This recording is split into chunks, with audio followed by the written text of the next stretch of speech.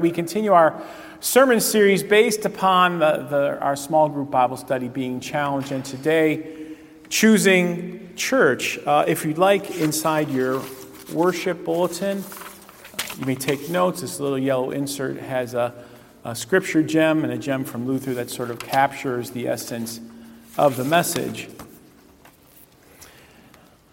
Once in a while in our life, we all need a good shock. You ever had a teacher or your parent make you do over a homework paper? You know what I'm talking about? Maybe even crumpled it up and threw it down and said, do it right. Have you ever had your dresser drawer emptied on your bed and said, when I say organize it, do it how? Correctly? You ever had to do a job over again? Once in a while, we all need a good shock. Can any of you relate to a shock that maybe you were given that taught you a lesson? Do you know what I'm referring to? Yes, I see some hands up. We've all been given a good shock once in a while.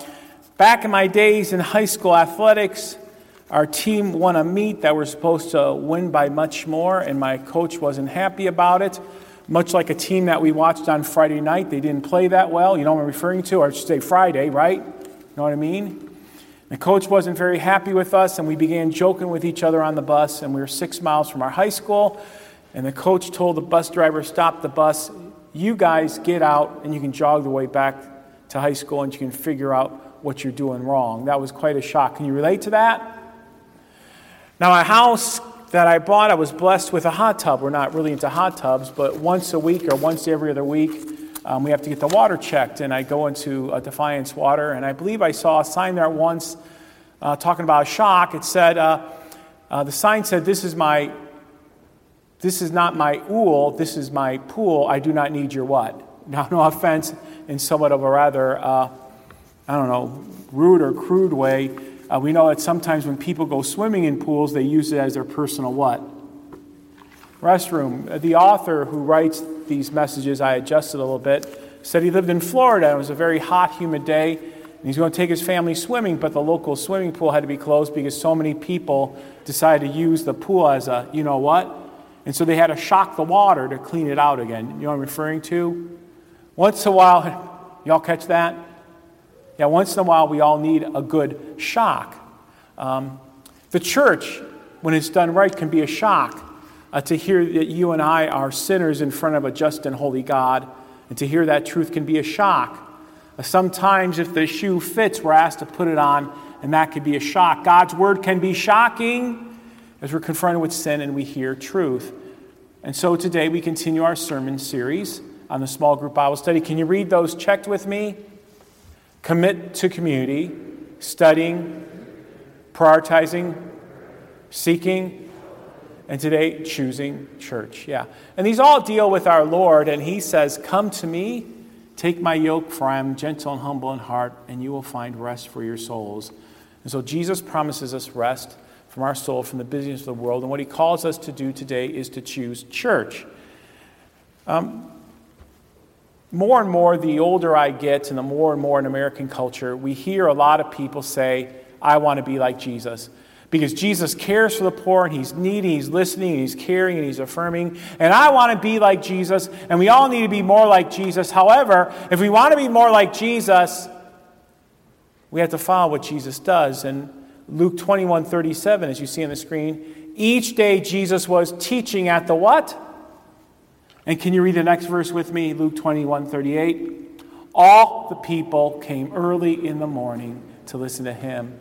So in spite of all the talk we have about people who say we ought to be more like Jesus, if we want to be more like Jesus, then we need to come to church because Jesus frequented both the synagogue where the Word of God was taught and the temple where sacrifices were given, and that was part of his weekly and daily routine to be in God's house. So someone who says, I want to be like Jesus, but doesn't come to God's house, either doesn't know what they're talking about, or they have a very different view of Jesus than what Scripture says.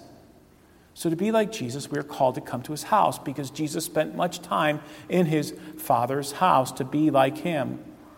So why is church so important? Well, the first reason church is so important because of consistency. Consistency is a power of perseverance. Doing the same thing and being persistent with it consistent brings great blessing. Why else? Because the importance of good news. Worship, public worship, is so important because of those two reasons: the power of consistency and the importance of good news. Now, read this with me. This is from Hebrews. It talks about consistency. Let us hold unswervingly to the hope for which we profess, for he who promised is faithful.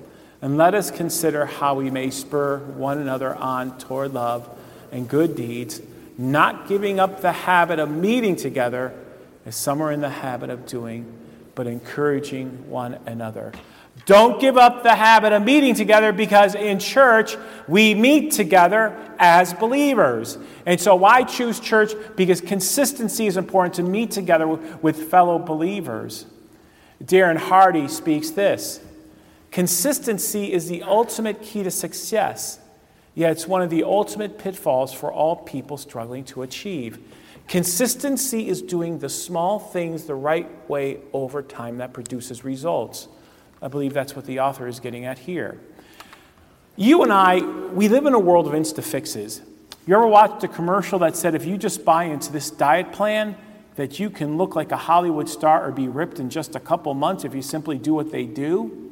Have you ever listened to a commercial that said if you simply buy into my real estate project or my way of how you can gain wealth, if you simply read my book, then you'll be rich before you know it? Do this. The next time you watch or I watch an hour-long program on TV, I'll guarantee between 54 or 56 minutes during the show, the problem will be solved. It happens time and time again. In the last 2 minutes of any hour-long show, people will celebrate and rejoice. It's sort of like watching a James Bond movie. There's great intensity, and James Bond in that 2-hour movie just happens to fix the world's problems. That's the society that you and I live in. If you simply buy this project to become rich, or you become slim really fast, and we live in a fairy tale world where all TV shows, everybody ends up happy, and it just magically happens. Sort of a microwavable mentality. Do you understand what's being said? Do you catch that? But the reality is, good old-fashioned hard work, slow but steady steps in the right direction. So who won the race? The tortoise or the hare? Which one? Which one? The tortoise. Why? Slow, consistent, faithful steps. More than the rabbit that ran really fast and rested and ran really fast and sort of blew off the race. Okay? Small, smart choices plus consistency and time equals radical difference. And maybe in your life you've accomplished some great things and done great things, whether physically or with your career or whatever. Small, smart choices plus consistency plus time makes a radical difference. That's how it is. We in Defiance ought to know that, Defiance County. It's hard to get by really easy here. We're going to have to work hard. There's consistency that needs to take place. Do you know who I'm referring to when I say Larry Bird? Anyone know who that is? Right? Larry Bird, okay, one of the great all-time NBA players. Well, I'm going back in time, I'm going old school now, but Larry Bird, anybody know what college he played for? Indiana State, there you go, thanks. Yeah, longtime Boston Celtic, and he played at the Boston Garden with their old parquet floor. And the floor was installed many decades ago, and what Larry Bird used to do is for hours he'd study the floor, because as the floor got older, there'd be like cracks in the boards, or there'd be like soft spots in the board, or there'd be some boards that got uneven. And he'd sit there and he'd dribble for a long time and see how the ball would dribble, because when he's playing a game and the opponent is nearing there, he knew the ball would go one way and he could steal the ball. Or he knew exactly how to dribble the ball when other people couldn't move as fast because he studied the floor so much.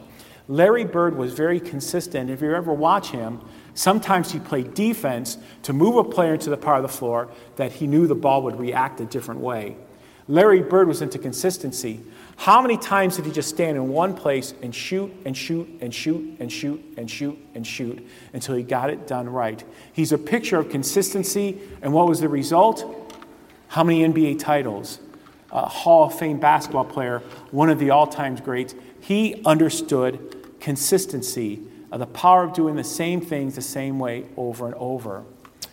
The early Christian church was somewhat like that too. Acts tells us that the church gathered together frequently, that they broke bread, which means they have communion. They studied the apostles' word, the Bible, frequently. They prayed together. They met together. They gave to people in need. They had fellowship. and the church grew and they gained favor. Let me say it again. They did consistent things together. They met together, prayed together, fellowshiped together, worshiped together, broke bread together, cared for the needy together. They had great fellowship, and they gained the favor of all the people, and the church grew. The power of consistency. It was something that someone consistently does. In Defiance County, it's hard for a business to get by if they want to fly by the seat of their pants. There's long, deep roots of people who lived here, and we know businesses over years and decades. Consistency many times brings great results. That's the early Christian church, consistency. Sometimes what I hear in American society is I'm spiritual, but I'm not religious. Well, what do you mean by that when you say you're spiritual but not religious? I've yet to hear an answer. Even my classmates say, oh, I'm spiritual, I'm not religious. Well, what do you mean by that? Well, I don't know. Is that something chic that gets said? I'm spiritual, not religious. Is that a cop-out?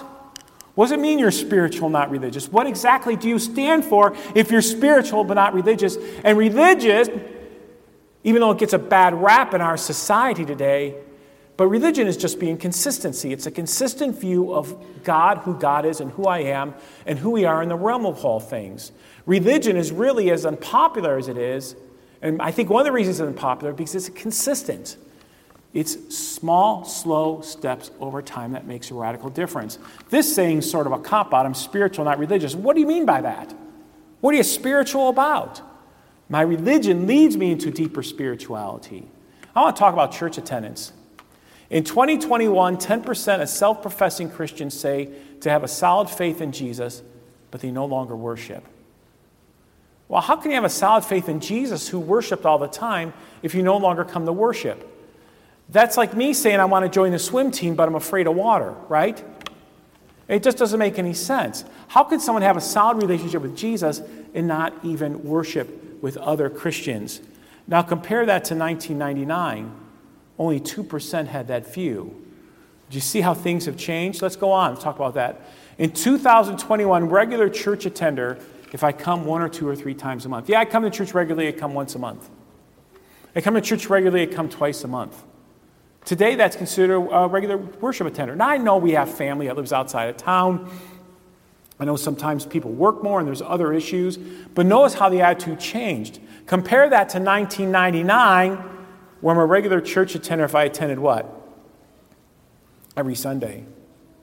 My previous congregation, I was concerned about an elderly couple because even though church might be closed due to icy roads and really bad winter weather, their children shared with me, my parents will get to church no matter what. That's how dedicated they were to God's house. Do you see the difference there between regular worship attendance, how it changed? Now, during COVID, 1 out of 3 church attenders stopped attending, and that's pretty much us here. And I can understand that. This isn't a fault or blame anyone. Nobody wants COVID. We can understand that. Your safety is first and foremost, and I believe God understands that as well. But what's going to be our response at St. John? Well, let's encourage them. We're going to play offense. Ask people who've been coming, maybe as you get shots, as the disease continues to fade away, to come back. The worst thing is someone falls away from the faith. When I don't come to God's house, I'm not hearing the word, and my faith is being starved, and I'm not growing, right? No one has grown dramatically in their faith without attending what? Worship. It just doesn't happen. You can't grow in something if you're not involved with it. So God calls us here together in a community, in a church. Not worshiping together is nothing new. Even 2,000 years ago was the case. Let's stop worshiping together. I just don't want to get up that early. I don't want to go through all that time. Don't give up the habit of meeting together as some are already doing. There's nothing new with that, but we are called to worship together. And don't we say in the Apostles' Creed, I believe in the what? Say it. Yeah, church is never about you and me. It's always about us. Church is not a you thing. Church is not a me thing. It's an us and we thing. It's not a them thing or their thing. It's a we thing. It's something that we do together. C.S. Lewis, the great Christian writer from the previous century, said, Christianity can only be known and experienced with other Christians. It's a team sort of thing. We're called a congregation, an assembly, a flock, a holy people, a nation. It's us together, and we believe in the communion of saints. One can't love Jesus without being where? Because Jesus says, this is where I hang out at. This is where I'm present. This is where I bring you my blessings. Here. We've heard sometimes that, why is news always bad? Why don't we just have good news? What about a TV station or newspaper that only be good news? Well, City Reporter tried that. They only shared good news. And what happened? Their readership dropped by 2/3. We sometimes like bad news. Don't believe me? Next time you go to Kroger's, or next time you go to Walmart, next time you go to Chief and you're checking out, what's in the checkout aisle? Well, there's going to be tabloids and magazines about what? Bad news. Gossip and who's doing what with who and what happened to who and who like that. Bad news sometimes sells. But church is about good news. Let's read. He went to Nazareth, where he'd been brought up, and on the Sabbath day and read from Isaiah. And Jesus said this, "The Spirit of the Lord is upon me, because it appointed me to proclaim good news to the poor." Jesus rolled up the scroll and said, "Today the scripture has been fulfilled in your hearing." Jesus came to fulfill good news, to live and to die and to rise. For us, he is good news. We hear good news in church that us lousy sinners are forgiven and redeemed. It's good news. Newspaper articles also say, if it bleeds, it what? Leads. So Jesus bleeds, so we'll let him lead. What about worship? Jesus bled for us, so that in his church, we hear his what? Word. We receive his what? Grace. We're reminded of our what? Baptism. We're fed the body and blood of Christ. We fellowship with believers. We grow and mature. What else? We focus to produce fruit. All by being here in God's house, his church, where we hear the truth and grow as his people. So important is church that God protects it with his own commandment, the third commandment. Remember the Sabbath day by what? What does it mean to us? We are to fear and love God, so we do not despise the preaching and his word, but gladly hear and learn it. God's house, choose church. We hear we're guaranteed heaven, where Jesus, who cleanses us from all sin, will wipe every tear from our eye. So how about this for a closing thought? Can you read it with me? We are called to stand together with the saints of ages past, with the patriarchs and prophets, in the faith they once held fast. Promises and hopes they treasured, now we find fulfilled at last. And God's people say, Amen.